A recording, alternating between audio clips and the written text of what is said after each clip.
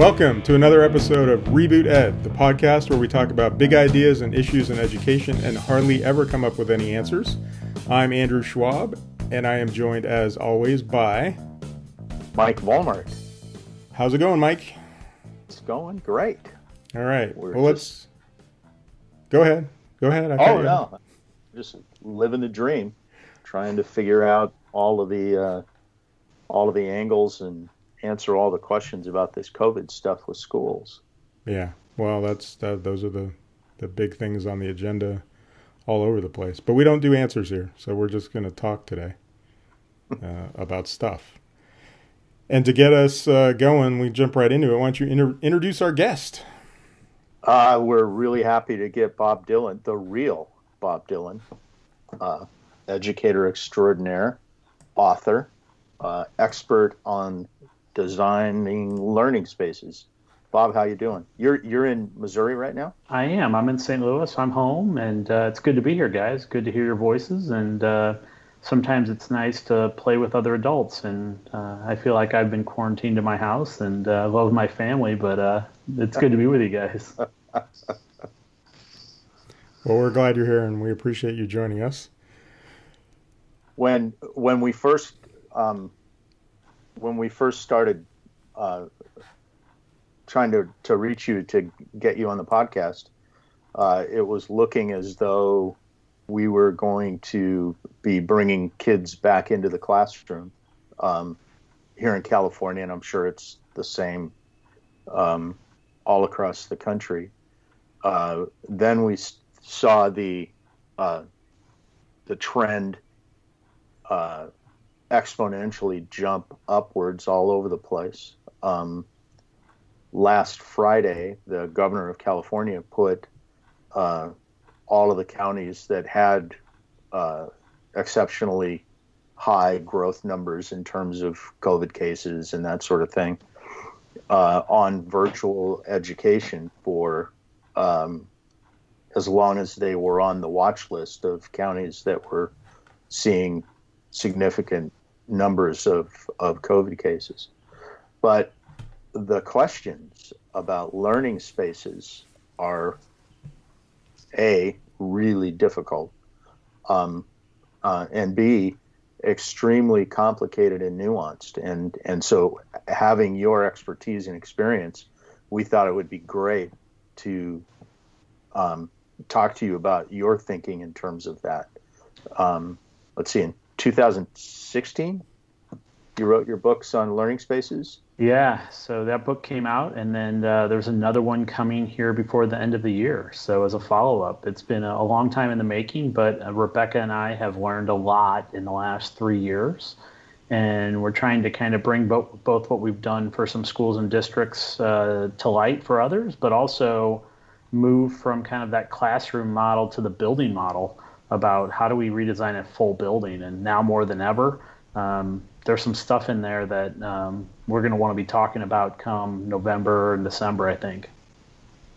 Even I remember I hadn't retired when your book came out, and I read it as we were having conversations in my district about learning spaces, and we had a couple new schools on the horizon, and so we all took a look at that. But even in that book, as I recall, you were talking about blended learning and virtual learning in terms of technology and that classroom.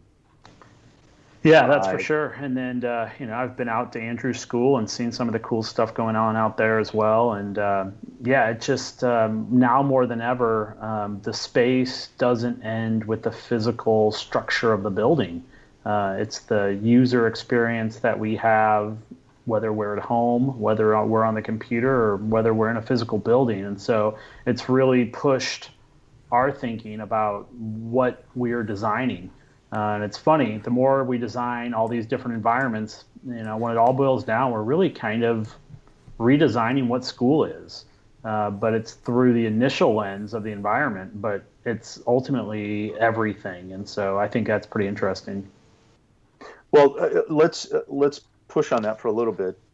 If you had to summarize what you see your definition of school becoming, or evolving into, how would you couch that in contrast to the sort of traditional start at 8, go home at 3, stuff happens, and then you leave?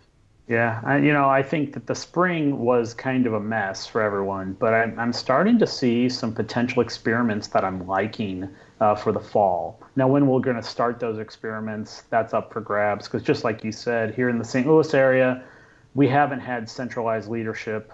Whether you like your governor or not, at least he's been a leader. In Missouri, it's kind of been a free-for-all, and here in St. Louis County, it does look like we're getting closer to kind of either delaying the start of the school year or starting in that virtual space as well. But with that, I think we're going to see all these experiments where people are gathering because they want to be around other people, but what they're going to be doing is the same work as the kids that are at home. So I think some of these experiments that we're going to see are really going to shine a light that we can learn differently from the fact that when we are gathered with kids, we're going to think, how do we use that synchronous time not to lecture at kids, but to connect with them? We're going to see opportunities for folks to gather just because they need a social space or a quiet space to get away from the poverty of their home.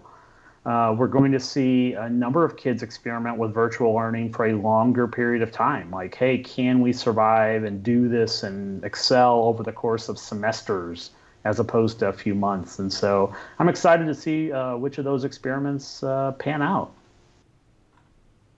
Are you setting up to kind of pay attention to various districts that are looking at those models? Or are you involved in the design process of what that's going to look like? Yeah, I've got a number of folks I'm working with around the country. One of the schools is saying, hey, we want to build a virtual academy. So we have a number of schools. This is their first time out of the box doing a full virtual academy, meaning the teachers are fully online. They're doing everything. The students are electing to be there for a semester. I'm working with those types of schools, and then also working with schools that are trying to get kids back into the space as fast as possible, as many kids as possible. I was telling my wife today that we are the social service hub for many communities, right? Whether that's food, whether that's mental health, whether that is daycare. Childcare. Now, there's a whole conversation that goes with maybe that shouldn't be on our plates, but if we are, that stuff's got to start happening at greater degrees as the cracks of society just keep going here. Yeah, and the debate about which of those are appropriate as an educational institution, be that as it may, we're not in a position to have that debate really during a pandemic, and those really have been historical sort of functions of schools: the social services, the child care aspect, the educational aspect. From your standpoint, each of those has different demands on space design and consideration of, especially you mentioned your new book, the building aspect as opposed to a classroom, and designing from a single classroom aspect, which was kind of the way that we were looking at the book that you guys wrote in 2016. So with those considerations and with all of the social distancing kind of stuff, what sort of things are you thinking about? What are you seeing in the work that you're doing with schools? Yeah, I'm asking folks to not design themselves into a cul-de-sac, right? If we get so far down into the absolute weeds and all of the answers being able to put them on a piece of paper and a frequently asked questions, some variable is going to change. And so I'm trying to find this middle road between we're just going to go for it and we have every answer figured out. And so our schools, we're trying to say, okay, we're going to have to socially distance desks. We are going to have to limit how we use common spaces. we are going to have to move food and eating into probably smaller places. And so if those are our realities for a while, what can we still control? I'm not encouraging people to like put plexiglass up everywhere around tables and desks, and I'm not encouraging people to put drop cloths in hallways. But we do need to figure out how to move people from point A to point B. But if we overdo this, we will fail. We will fall under the structures of like all of these rules and norms. And so why set ourselves up for failure? And so I'm trying to get people to design with intention, but not with a level of detail that's going to set us up for failure. So I got to back up a little bit. Are there schools that are actually designing like plastic dividers or curtains in the middle of their hallways? And I assume that's to direct traffic. Everybody stay to the right, and you're moving north or south in your lanes.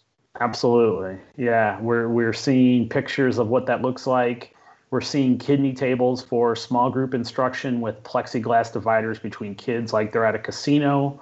Have you seen the casino pictures? I don't know, but like people playing blackjack with like plastic walls between them. It just makes me think of the Get Smart episodes with the cone of silence. Everybody's in their own little plexiglass bubble. Yeah. And then, teachers are asking realistic questions, though. So, like, the fear and uncertainty that teachers around the country have is real. And they have the right to have some of these questions answered. But as I answer more questions, I think more and more just keep coming up. The one I heard the other day was, hey, kids are going to be eating in classrooms. I have a peanut allergy. How can you ensure that what my kids are eating in my classroom doesn't impact me and my peanut allergy? I mean, little stuff, right? It gets to really be fine-tuned. Yeah. And, man, it's hard to get to that level of granularity when there's so many decisions to be made. And so little time to make them. That's the thing that Andrew and I have talked in the past about. This thing is so dynamic, and it's changing so quickly. When you even try to set up a plan and start thinking about contingencies, like you said, you wind up in the weeds so deep that it almost feels hopeless. Yeah, just like in California, we have multiple school districts inside of a county. We have 19 here in the St. Louis area, and all of them are releasing their plans on Monday. Unfortunately, between Monday of last week and Friday of this week, the dynamics change. So all of these, plans that are 18, 20, 30 pages long that give everyone their answers may have pivoted in the last 48 hours.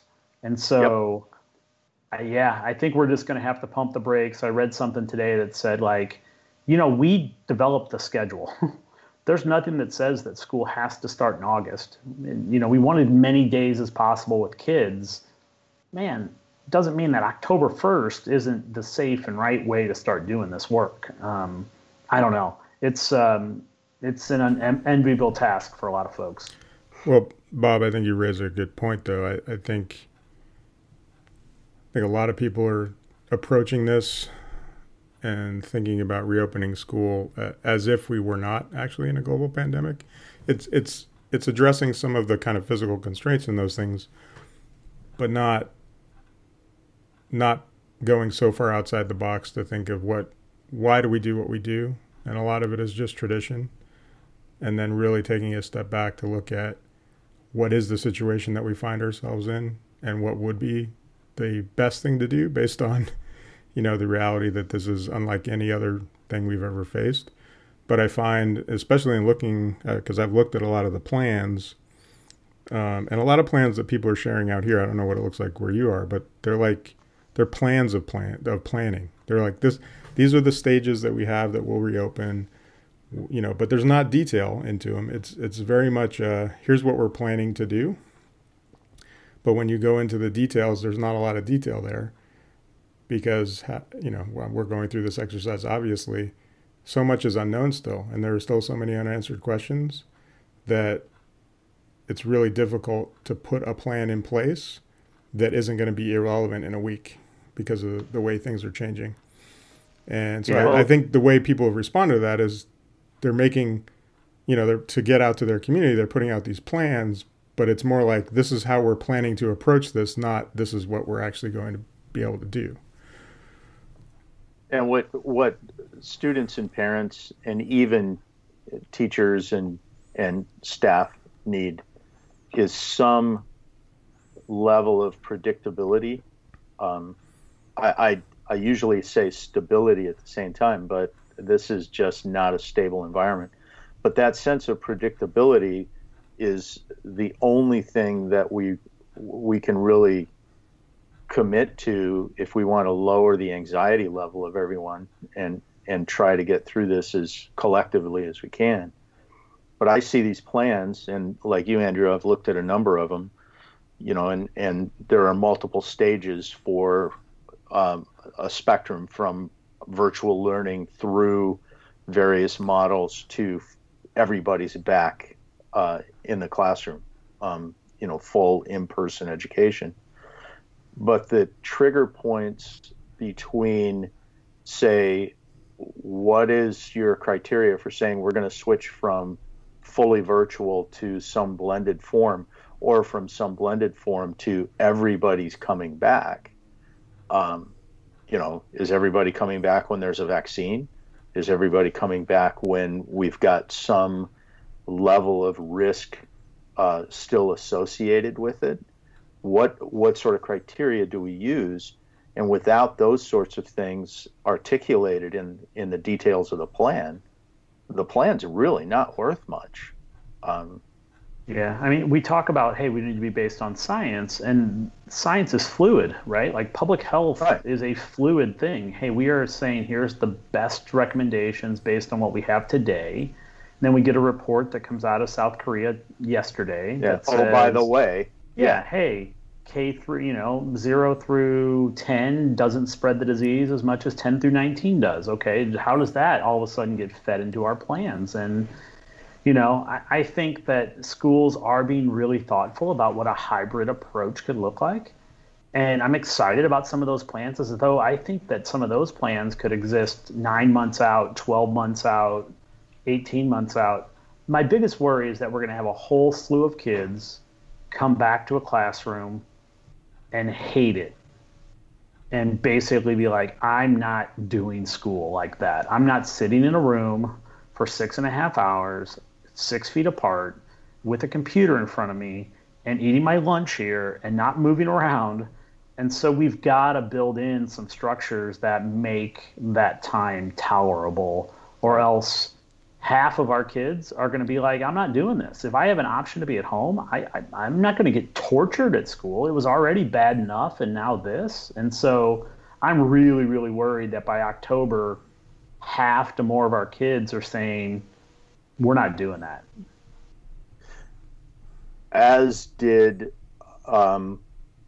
probably a similar percentage of kids when we started last March with a virtual learning model that, I mean, let's be honest, nobody was prepared for it. Nobody trained for it. And because of that, it was just terrible in a lot of cases, and kids checked out. And we had mechanisms in various ways to try to accommodate the kids and make it as easy for them and as assuring for them that, hey, we got you, we're not going to let you fall behind, and that kind of stuff. But huge numbers of kids just literally checked out. Yeah, and I think we learned a lot about grading practices, right? If you tell kids they're going to be held harmless and they've got an A, they're like, all right, peace out, I'm good. Yeah. Right? Like if you tell kids, hey, it's going to be pass fail, and they're like, I'm passing, like I'm good. I'm good. So you've got, I mean, we've learned, we had to learn this spring that the system of school has been deeply based on extrinsic motivation. Even for our best kids, they're point collectors.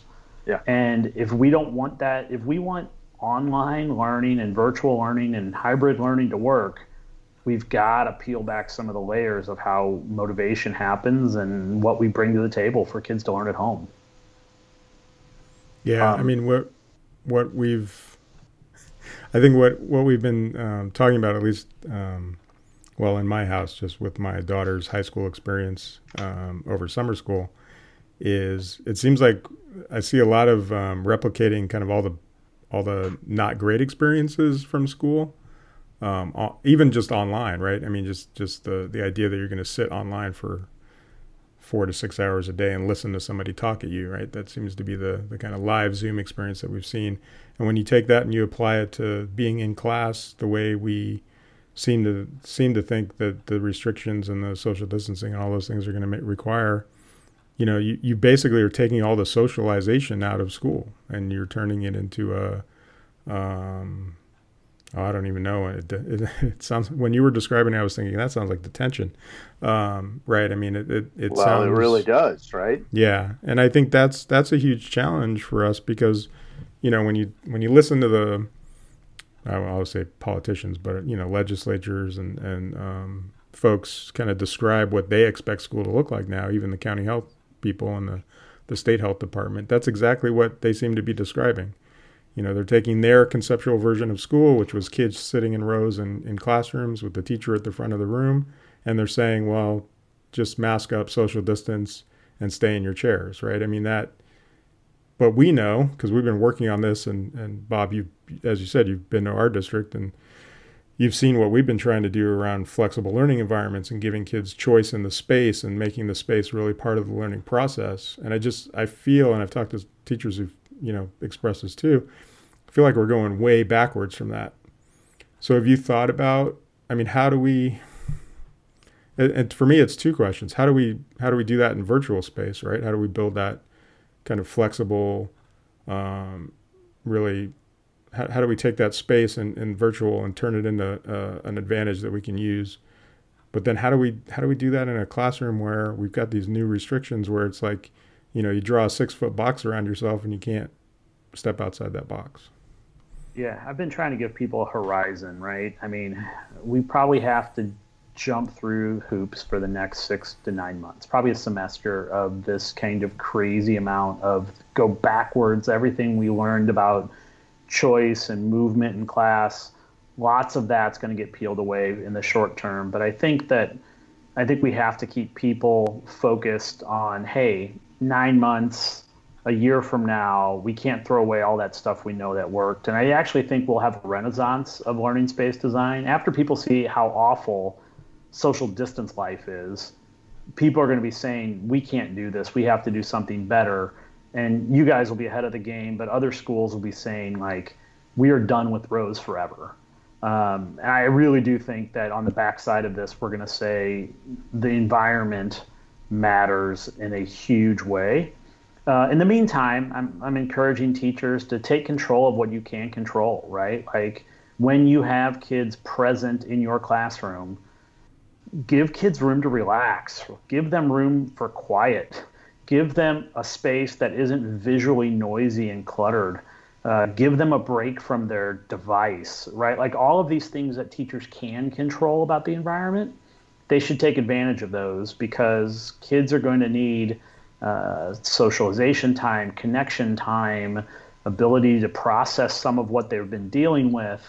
And so we've really got to kind of think about our curriculums in a different way. Like we can't think like, how are we going to cover everything with this 2-day-a-week model or virtual model, wherever it goes, right?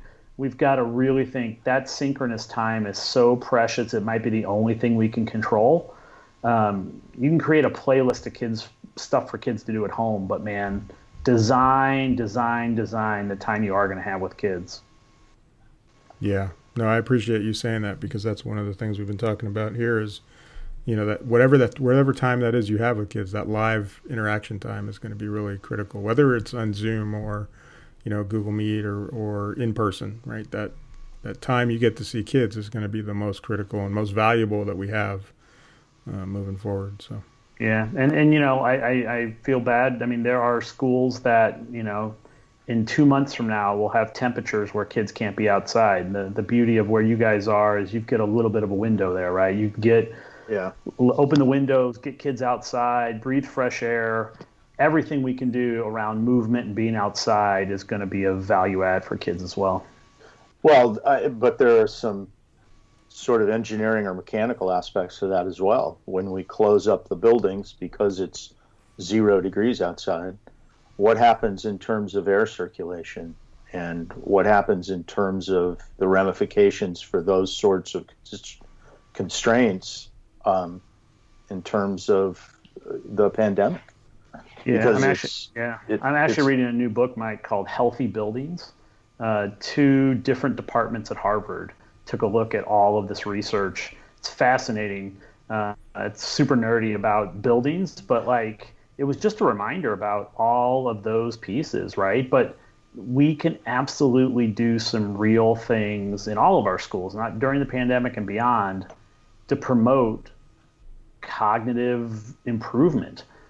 Sometimes it's fresh air, and sometimes it's the ability to kind of, just make sure that there's light in a building. We know these things, and they enhance human performance. Why would we limit our kids' performance based on their environment? So it's pretty fascinating. I'm not familiar with the book at all, but are there aspects to that are easily retrofittable into some of these existing environments? Thinking specifically in terms of, addressing the infection rates and the sort of parameters that lead to that. Can schools retrofit fairly quickly and fairly cheaply some of these concepts? I think some. I mean, the first one's ventilation, right? Like you're not going to re-ventilate your building, but the amount of fresh air you bring in can be increased. And just doing an increase in the fresh air in your building is a good thing, right? Like we have a lot of recirculated air. We also have buildings that shut their AC and ventilation system off at 5 at night, or it doesn't run all 24 hours. That staling of the air, and that's my term, right, isn't good as well. So if we could just continue to run the fans and run the fresh air flow through our buildings, that's going to be healthy for them as well. It's a complicated sort of mesh of issues and challenges, and just not a whole lot of time. Yeah, I mean, Andrew, you guys could be right in the mix of this, right? If you are off of California's watch list, then one argument is, well, you've got 14 days, and if you stay off of it, then you have arguably the option, arguably the requirement to start bringing your kids back. Well, I mean, the way the order is written from the governor is that he set very clear guidance around when you cannot open schools initially. So if a county is on the watch list, he said you must open distance learning only. However, for counties that are not on the watch list, he was very clear that he said that schools may reopen. So he left that as a local decision. And I'm not sure, we made our decision a week ago. Really, there isn't much that has changed since we made that decision to open distance learning only with a staged approach where we would phase back into school, starting with very small groups of targeted students. There's still a lot of unknowns out there, and there's a lot of unanswered questions around how this is supposed to work. The guidance seems to change every week. It's hard to nail down exactly what the requirements are versus the recommendations versus what the CDC says versus what the State Department of Health says versus what the county health department says. It's not like there's you can call up someone at the county health department and walk them through your plan. They don't seem to have the bandwidth for that for all schools. So it's kind of left up to schools to figure out how to interpret the guidance and the guidelines, which I think puts schools in a really difficult position, because we are not health experts. Right. And the guidelines are, and the recommendations and the requirements are, there's a lot of vagaries in there. And so there's also the possibility, which makes it even more challenging, that our county ends up going back on the watch list, because just recently we did. We were on and then we were off because we're hovering right around one of those key metrics, and we seem to bounce back and forth. So up and down. Yeah. I think that we all just are going to have to anticipate that we may all be in school, and we may go to hybrid, and we may go back to all virtual. I think it's going to be all of the above for probably most of the year, that we aren't going to be just in one model. So it is important that we're prepared for each of those models, I think. If folks are putting too many eggs in one basket, they need to have all three buckets ready, I think, for sure. Yeah, and, it was. Yeah, and I was just going to say that the other piece is that I'm seeing some schools say, okay, we're going to bring back K1, 2, and we have room in our buildings for that. And we think that they have the most struggle with distance learning, so we're just going to start there. And then some people are also saying, hey, we're just going to bring our freshmen in because they've never been to high school, and we can spread them out. And so I don't know, that creativity, I'm interested in seeing how that goes, but I think both of those aren't bad ideas because the pinch points are transportation for many school districts, right? Like there aren't enough bus drivers, there's not enough routes, there's not enough time of the day. And then if you spread kids into, and hell, in California, from 36 to 12, there's not enough people to supervise kids, right? I don't care what cohort you put them on. If you have space in your building, great. But then where do you find the people? And then if people choose not to come back or people get sick, where are you going to get subs? It's a transportation and people problem. And if you can get over those two hurdles, then you got a chance of bringing everyone back socially distant. But if you can't get over those two hurdles, it's a non-starter. I mean, I'm glad you brought that up, Bob. I've in looking at, as I said again, just looking at different plans out there, we don't have transportation in our district, thankfully. The people problem, I don't see how you can get around the people problem, particularly around subs. And then there are a whole other set of questions around how many people can come back, how many people are comfortable coming back. And it just, the more you get into the weeds in it, the more you can look at the details, the more complicated and really difficult it gets. And you mentioned, people comfortable coming back. What about the people that are not comfortable coming back? The converse argument is really important. We saw that study last week that fully a quarter of teachers are in high-risk categories. Are we going to mandate that they come back? And then what happens if they contract the virus and, you're going to sub them out? What do? We don't have answers for these. No, but I think Bob's right. We've got to start thinking outside the box and trying to be creative in solving this. And I think I shared with you, it was Dr. Alsterholm's podcast. He started talking about reopening schools last week. Yeah, I listened to that on Friday.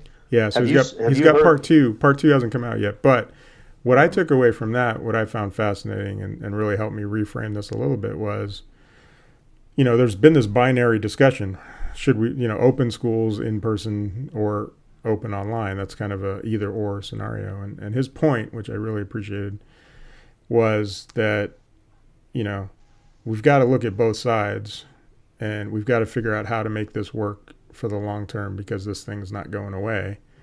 And so, you can't just say one side or the other. It doesn't work that way. You got to have empathy for all sides and look at all the issues. And we've got, groups of people who are afraid, and you got to acknowledge the fear because it's real. You can show as many stats as you want that says, kids, and now we know it's kids under 10 are less likely to transmit and spread.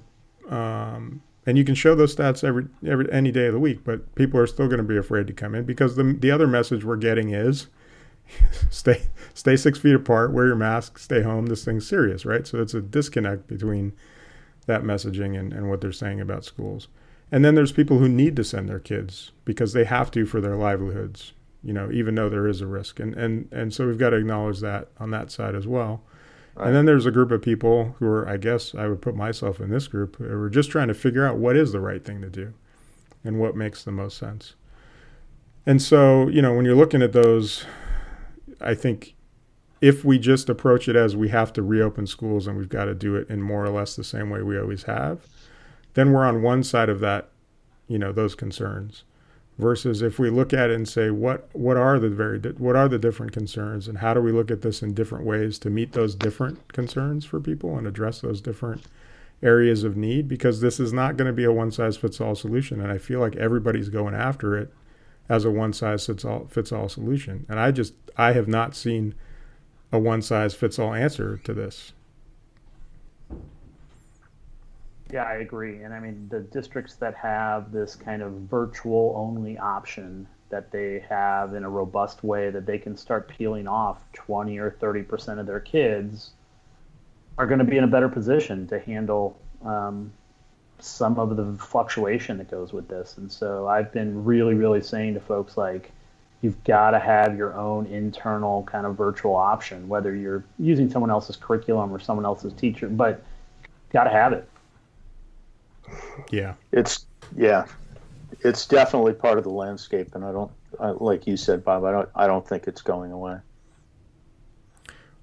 Well, and to Bob's point earlier, which was very true, the whole idea that we're probably going to be probably true. Well, yeah, I would anticipate, and I think as we've been planning, we've been thinking in this way. We're going to be moving in and out of this situation, like in person, online, in person, on and off kind of situation. And just thinking about how can you design flexibly around that so that you're not, you don't have to make a major shift, not only in your scheduling, but in your curriculum and your instructional delivery, but in your schedule, just the experience for students, if you are going to be kind of moving back and forth in between these two different environments. I think it'd be really challenging if you got yourself locked into one or the other and then had to switch on a dime, which, potentially could happen at any time. You could get a notification of a positive test and have to shut down a cohort. Or now with the criteria that we have from our governor in California, if enough cohorts are shut down, because then the whole school would have to shut down. If enough of that happens, the whole district would have to shut down. And so, I see this as being one of the most complex challenges, and we've just. I think we have to hold on though to these nuggets of gold that are going to come up over the next 6 months, right? Something's going to work really well, and we shouldn't say that was really good for the pandemic. That might really be good forever, and so I think that's the piece we have to hold on to. And the other thing that I'm encouraging every school and every district that I'm working with is honestly go find 50 people that can pass the background check that need a job. You're going to need at least 50 more people in your district, and even in size of a K-8 like you are, Andrew, like we're going to need bodies, right? And we're going to need people to supervise lunches. We're going to need people to monitor hall. We're going to need bodies. And Bob, can you say that again? Can you say that again? Because I've been saying that, but we didn't get money for that, and I can't wrap my head around how we do this without having that. I know. I know. But we need bodies to make this work, and I do think that before this is said and done, there's going to be monies it's going to flow to schools for that. Now it's a risk and it's a hedge, but I think that there's federal dollars coming to pay for personnel. And so, I know that there's a whole bunch of school boards that would, but the whole system's going to break down the day that all of a sudden you're like, well, we don't have anybody to supervise that cohort. It's not like you can spread them out amongst other people's classrooms like we do when we don't have subs. Right. Right. You can take a hall monitor and put them with a group of kids. You can take a teacher's aide, there are people in every community that need a job right now, whether they want to come into a school where it may or may not be healthy, but there are people that need jobs that can pass a background check and can support this work. And it's going to happen. It's either going to happen in an emergency or it's going to happen by plan. Well, and I saw a district, I forget which one it was, but they had basically rolled out a plan like that where they said, well, it was even more kind of, it was more, I guess, orchestrated than that. They were going to essentially provide all the instruction distance learning, but then have classroom monitors, so aides, monitoring the classrooms, which if you think about it, if you need to do, less kids in class, you don't have enough teachers for that. So somehow, as you said, you have to have staffing. Now, the challenge here in California is if you only have kids with a classified aide, so not a teacher, right, not certificated, your instructional minutes, they don't count, right? You have to have a certificated person supervising that class of kids for the instructional minutes. So some of the flexibility that I was hoping we would see here in California, we didn't see. But I'm thinking if the teacher is like virtually in there providing support for the class, then that should count under our new distance learning stuff. But again, it's those kind of things that I'm hoping we see more resources for, because if we had that kind of flexibility and we're able to do that, I agree. I think we'd be able to get people, and it would also open up the possibility of us to be able to support more kids on campus in a socially distanced kind of framework. Because I don't know about you, but you've probably seen the hybrid models where it's like 2 days on, 3 days off, or sure, like an AM, PM. And again, the more I dig into those, they get pretty, well, they get complicated. And it's, you have the same issues you'd have if you were bringing all your kids back.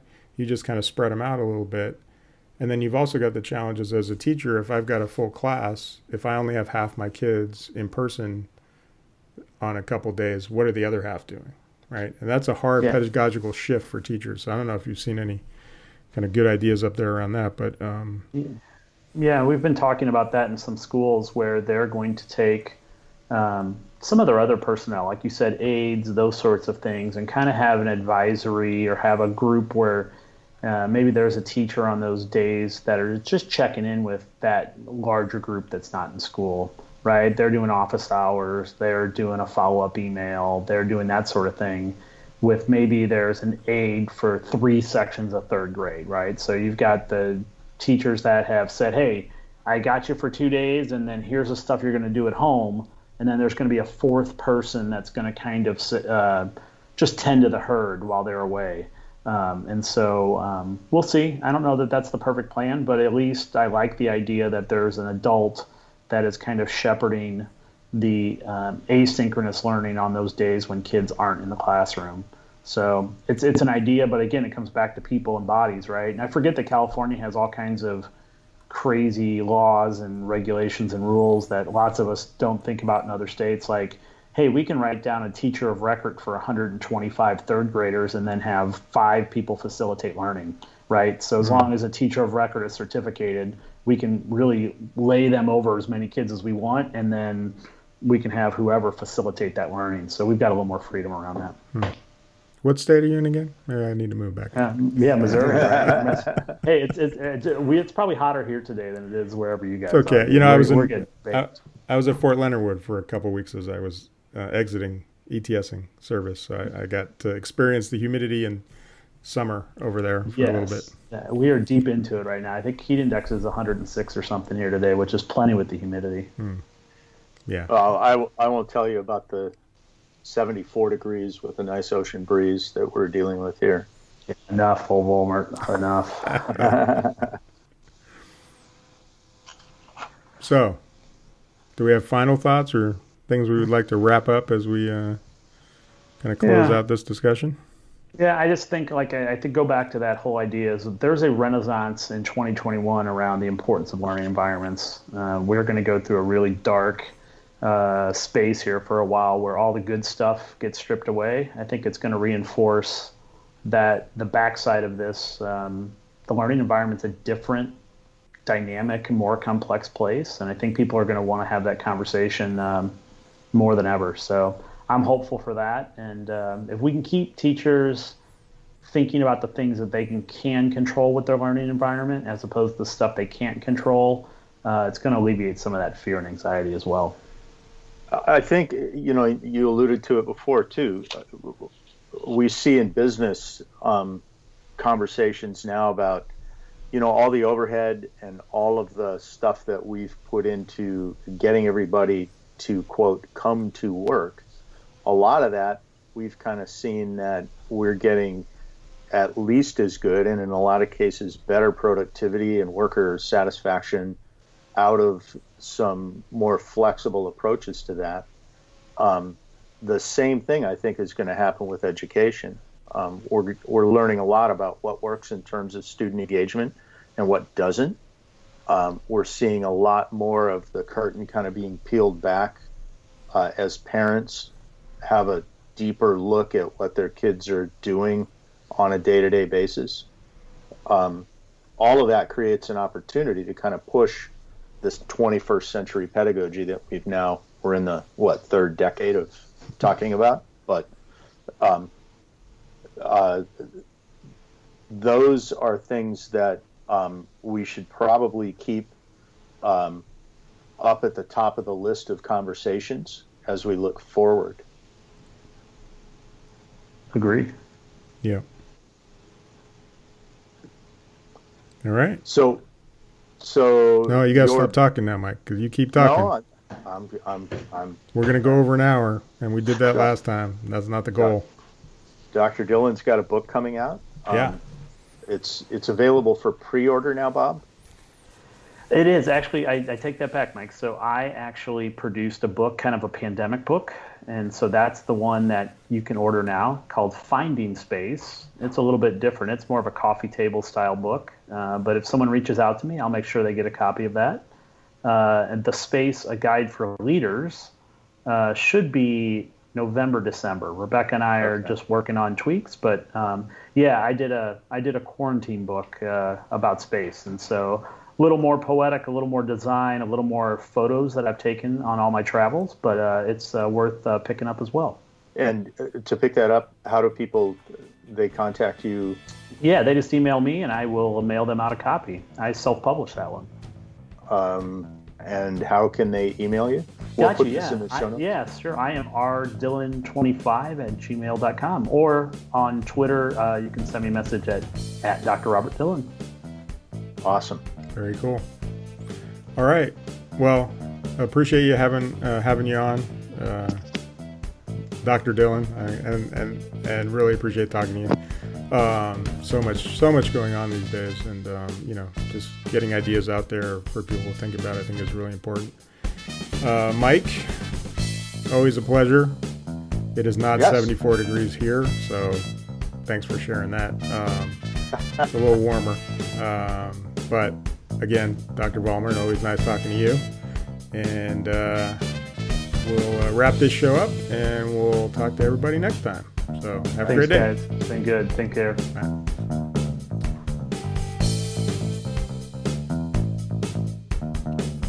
Music, Welcome to the Show by Kevin MacLeod.